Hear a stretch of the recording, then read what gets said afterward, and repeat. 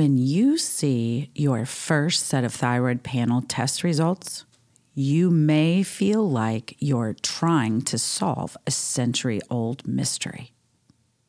In this podcast episode, we'll discuss standard versus optimal reference ranges and steps you can take to achieve optimal thyroid levels. Hello, thank you for listening to Thyroid Hair Loss Connection podcast, a science-based, honest, candid conversation about how your thyroid affects your hair. You will learn practical solutions to hair growth, healing your thyroid, and balancing hormones with holistic nutrition approach and the latest treatments. Your hosts, me, Natalia Sanzo, a registered dietitian, aka Nashville thyroid expert, and Kimberly Vaughn, a board-certified trichologist, hair loss specialist, and coach. To stay up to date on the latest topics, make sure to subscribe to our channel. We also cannot do this without you. Send us a question to the link below and tune in each week for the answers. Now, let's head to the show. Hello, listeners. Thank you for joining Thyroid Hair Loss Connection podcast. Kimberly and I will be talking about optimal versus standard thyroid levels, because this is a big one. One question I most frequently ask is, what are the most important thyroid tests to check to assess your thyroid function? This, along with what the thyroid test result mean, are two of the most important topics to understand to determine if you truly have thyroid dysfunction or not, and how well your thyroid hormone replacement medication is working. So, Kimberly, let's jump into talking about thyroid ranges. I think it's always important to distinguish between normal and optimal. When we think about testing, it's not an automatic process for us, right? It comes down to who is reading and analyzing your test result. So normal ranges classify your thyroid as normal and does not always mean that your health is where it needs to be, right? It just means that it is meeting the expectations of our conventional medicine. And that says a lot, right? Oh boy, does that ever. I mean, I think we're all frustrated with how conventional medicine is handling treating hypothyroidism Hashimoto's. And sorry to interject, Natalia, because you're making so many great points, but there was just a client in this past week, and on her thyroid test, there were not even levels, ranges that were listed on the particular lab test that she had received. So it's just so confusing for the consumer. So they tested her thyroid levels, but did not report? They gave her levels. They gave her levels, but they did not list the range that particular CLIA lab uses. Okay, that's interesting. I know. But I also kind of, along with what you're saying, I have clients that come to me and they say, oh, my thyroid lab is normal. And I'm like, no, I need to see those numbers. I need to compare them to optimal ranges, which, let's talk about optimal ranges, right? I define what normal ranges mean, but now optimal thyroid levels, on the other hand, are considered when treating and managing your thyroid disease. So normal ranges, they're just classification of, are you okay? Where are you heading, right? But optimal ranges, we use them when we're treating and managing thyroid condition. We should be aiming for those optimal ranges. They're condition specific and they give you a target range to aim for. So let's continue with this in mind.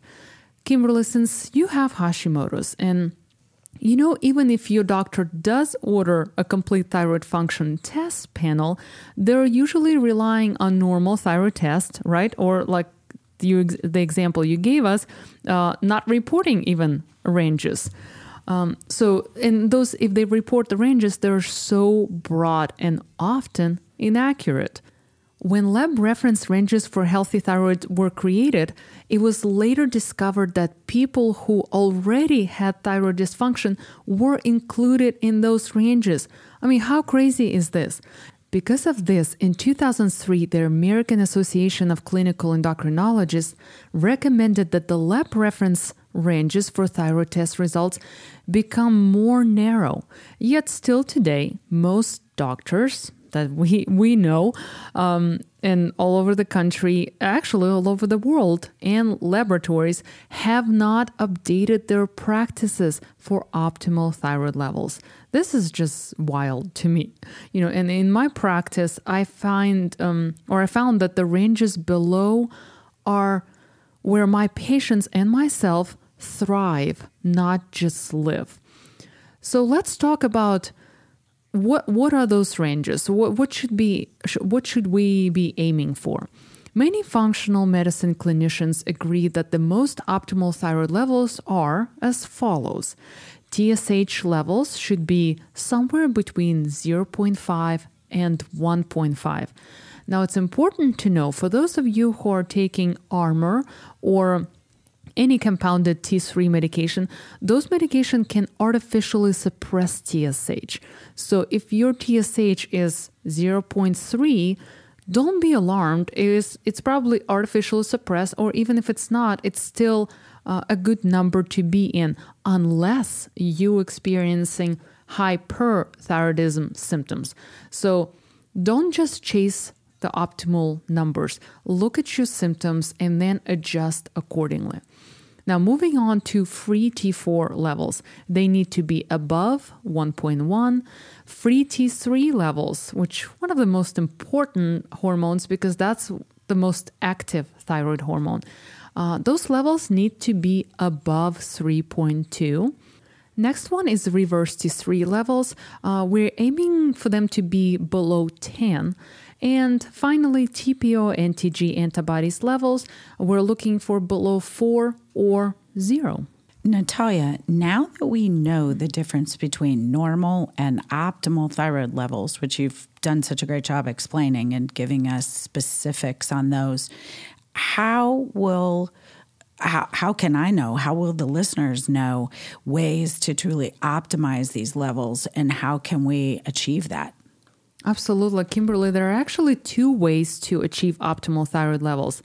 The first step is, of course, taking your thyroid medication like levothyroxine to normalize your thyroid hormone levels. Achieving optimal thyroid hormone levels with medication can eliminate thyroid symptoms like constipation, poor mood, weight gain, fatigue, hair loss. Yes, I was going to say, of course, hair loss and brain fog. However, if your symptoms continue after you optimize your thyroid hormone levels with medication, we need to dig deeper. Lingering symptoms despite adequate thyroid hormone medication generally signal underlying gut condition, which have symptoms that are very similar to hypothyroidism. So, Natalia, wait a second. Now you bring in the gut health. So what does the gut health have to do with these optimal levels?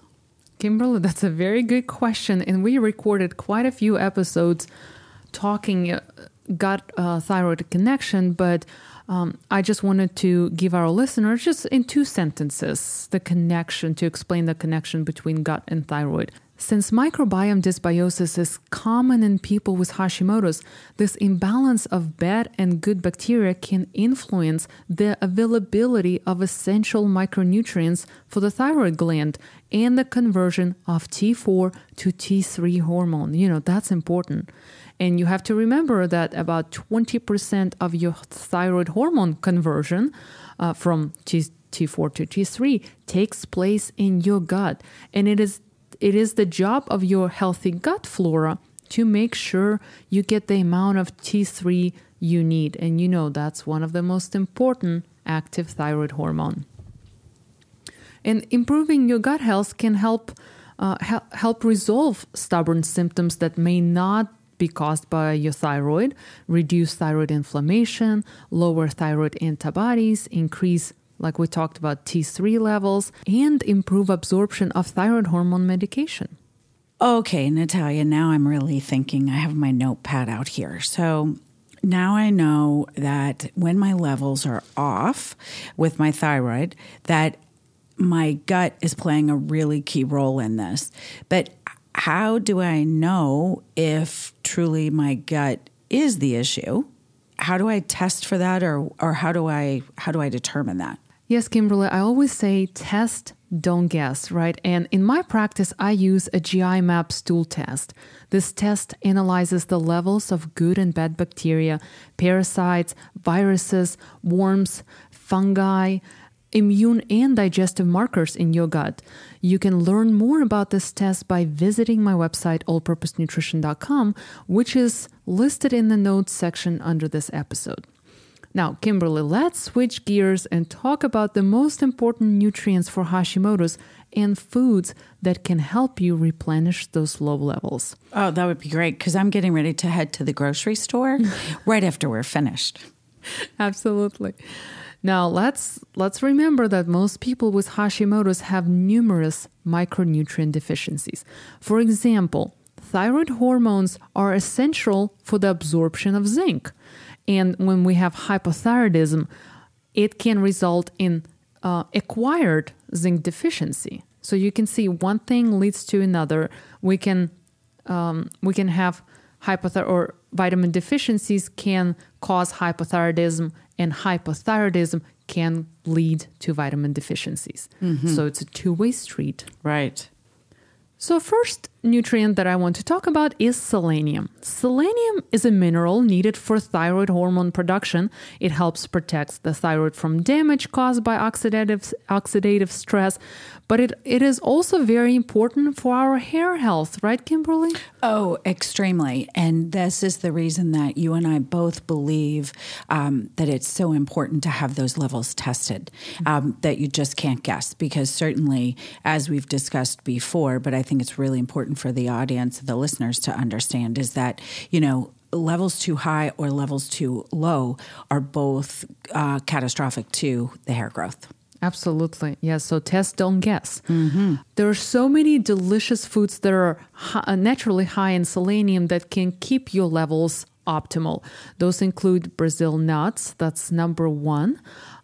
Fish, pork, beef, turkey, chicken, eggs, mushrooms, oatmeal. I mean, I can go on and on. So if you're following a diet rich in whole foods, you should be able to keep your levels normal, but always test, don't guess.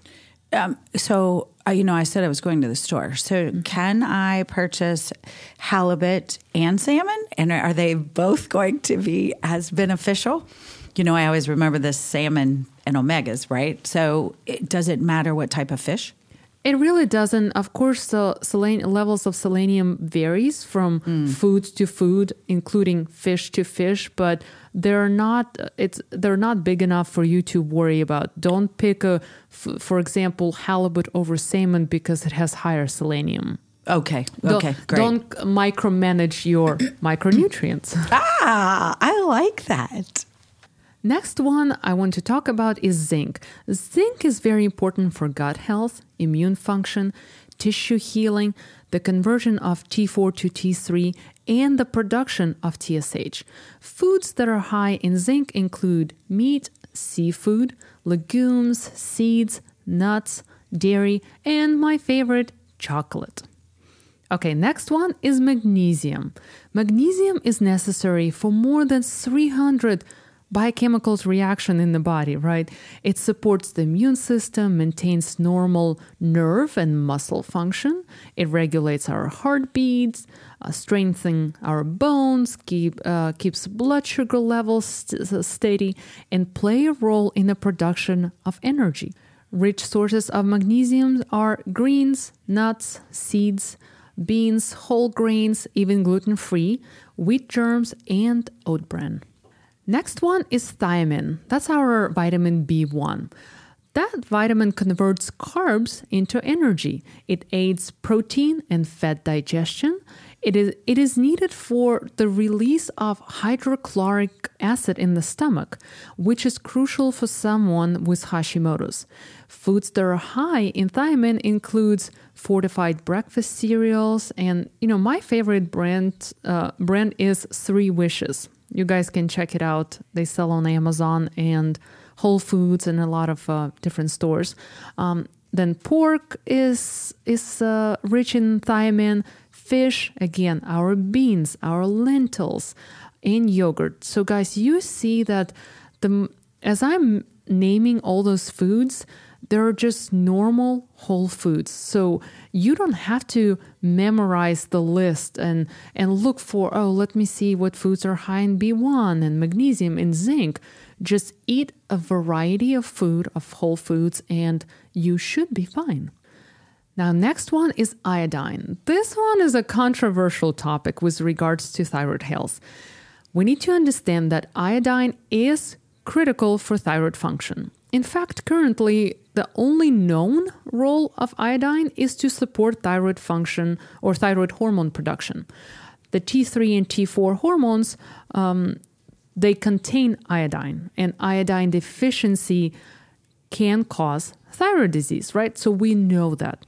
Having said that, when you have Hashimoto's and your thyroid is not producing hormones, do you really need iodine for the production of thyroid hormones, right? Because we're taking a pill that already has those hormones. So that is why I don't recommend you supplement with iodine. But at the same time, you should not be avoiding foods that are good sources of iodine, like seafood, oysters, beef liver, eggs. Enjoy them in moderation because they have other vitamins and minerals that are essential for thyroid function. And finally, the last mineral I want to talk about is iron. The thyroid needs iron to convert T4 into T3, the active form of thyroid hormone, right? Iron deficiency is associated with thyroid dysfunction. Foods that are high in iron include red meat, pork, poultry. Again, our seafood, beans, leafy greens, spinach, iron-fortified cereals, bread, pastas, and peas. Again, you see the common theme. Our normal foods, our proteins, seafood, right? Beans, those are all foods that have vitamins and minerals that our thyroid needs. Kimberly, of course, there are other nutrients that are important for thyroid function, and they include B vitamins, vitamin A, and E, which are also needed for optimal thyroid function and hair growth. Being deficient in one or more nutrients can negatively affect thyroid health and increase your risk for thyroid disease. Wow, Natalia, you have given us so many great tips today, and optimal levels are so important, but more than anything, you really went above and beyond on diving into these trace metals and minerals and supplements that we can consider eating in whole foods, which are so important. So I know this episode has been extremely helpful for many of our listeners, and, we talked about again, the standard versus optimal. But I think the most important thing is knowing that, especially even with iodine, which is certainly something my major takeaway is that instead of thinking of a supplementation, let's just be very deliberate in our diet and make sure that we are really focused on, the common theme of Natalia's message today is making sure that we're including those nuts, those fishes, the grains, the yogurts, the eggs. And, in my world anyway, they all fit in as long as they're gluten-free. So that's good. But, as always, we're happy you're here. We thank you so much for being a part of the Thyroid Hair Loss Connection community. We want you to know that there will be information below the episode with additional notes from Natalia, and we want you to make it a great day. We'll see you soon. Bye-bye.